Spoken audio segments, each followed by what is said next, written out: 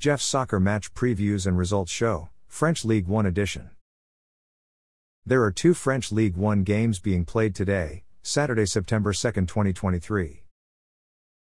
Stade Brestois 29 will play at home versus visiting Rennes at 11 a.m. The match will be played at Stade Francis Lablais in Brest. Stade Brestois 29 will be missing one important first-team regular. Midfielder Mathias Pereira-Laguet is out because of a muscle injury. Rennes will not be missing any important first-team regulars. Stade Brestois 29 are in 4th place, which is a UEFA Europa League group stage spot. Rennes are in 6th place. Monaco will play at home versus visiting Lens at 3 p.m. The match will be played at Stade Louis II in Monaco. Monaco will be missing one important first-team regular. Midfielder Monza Clayouche is out because of an injury.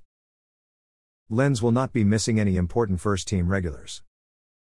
Monaco are in 2nd place, which is a UEFA Champions League group stage spot. Lens are in 16th place. Thanks for listening to this episode of Jeff's Soccer Match Previews and Results Show, French Ligue 1 Edition. A Jeffadelic Media Podcast.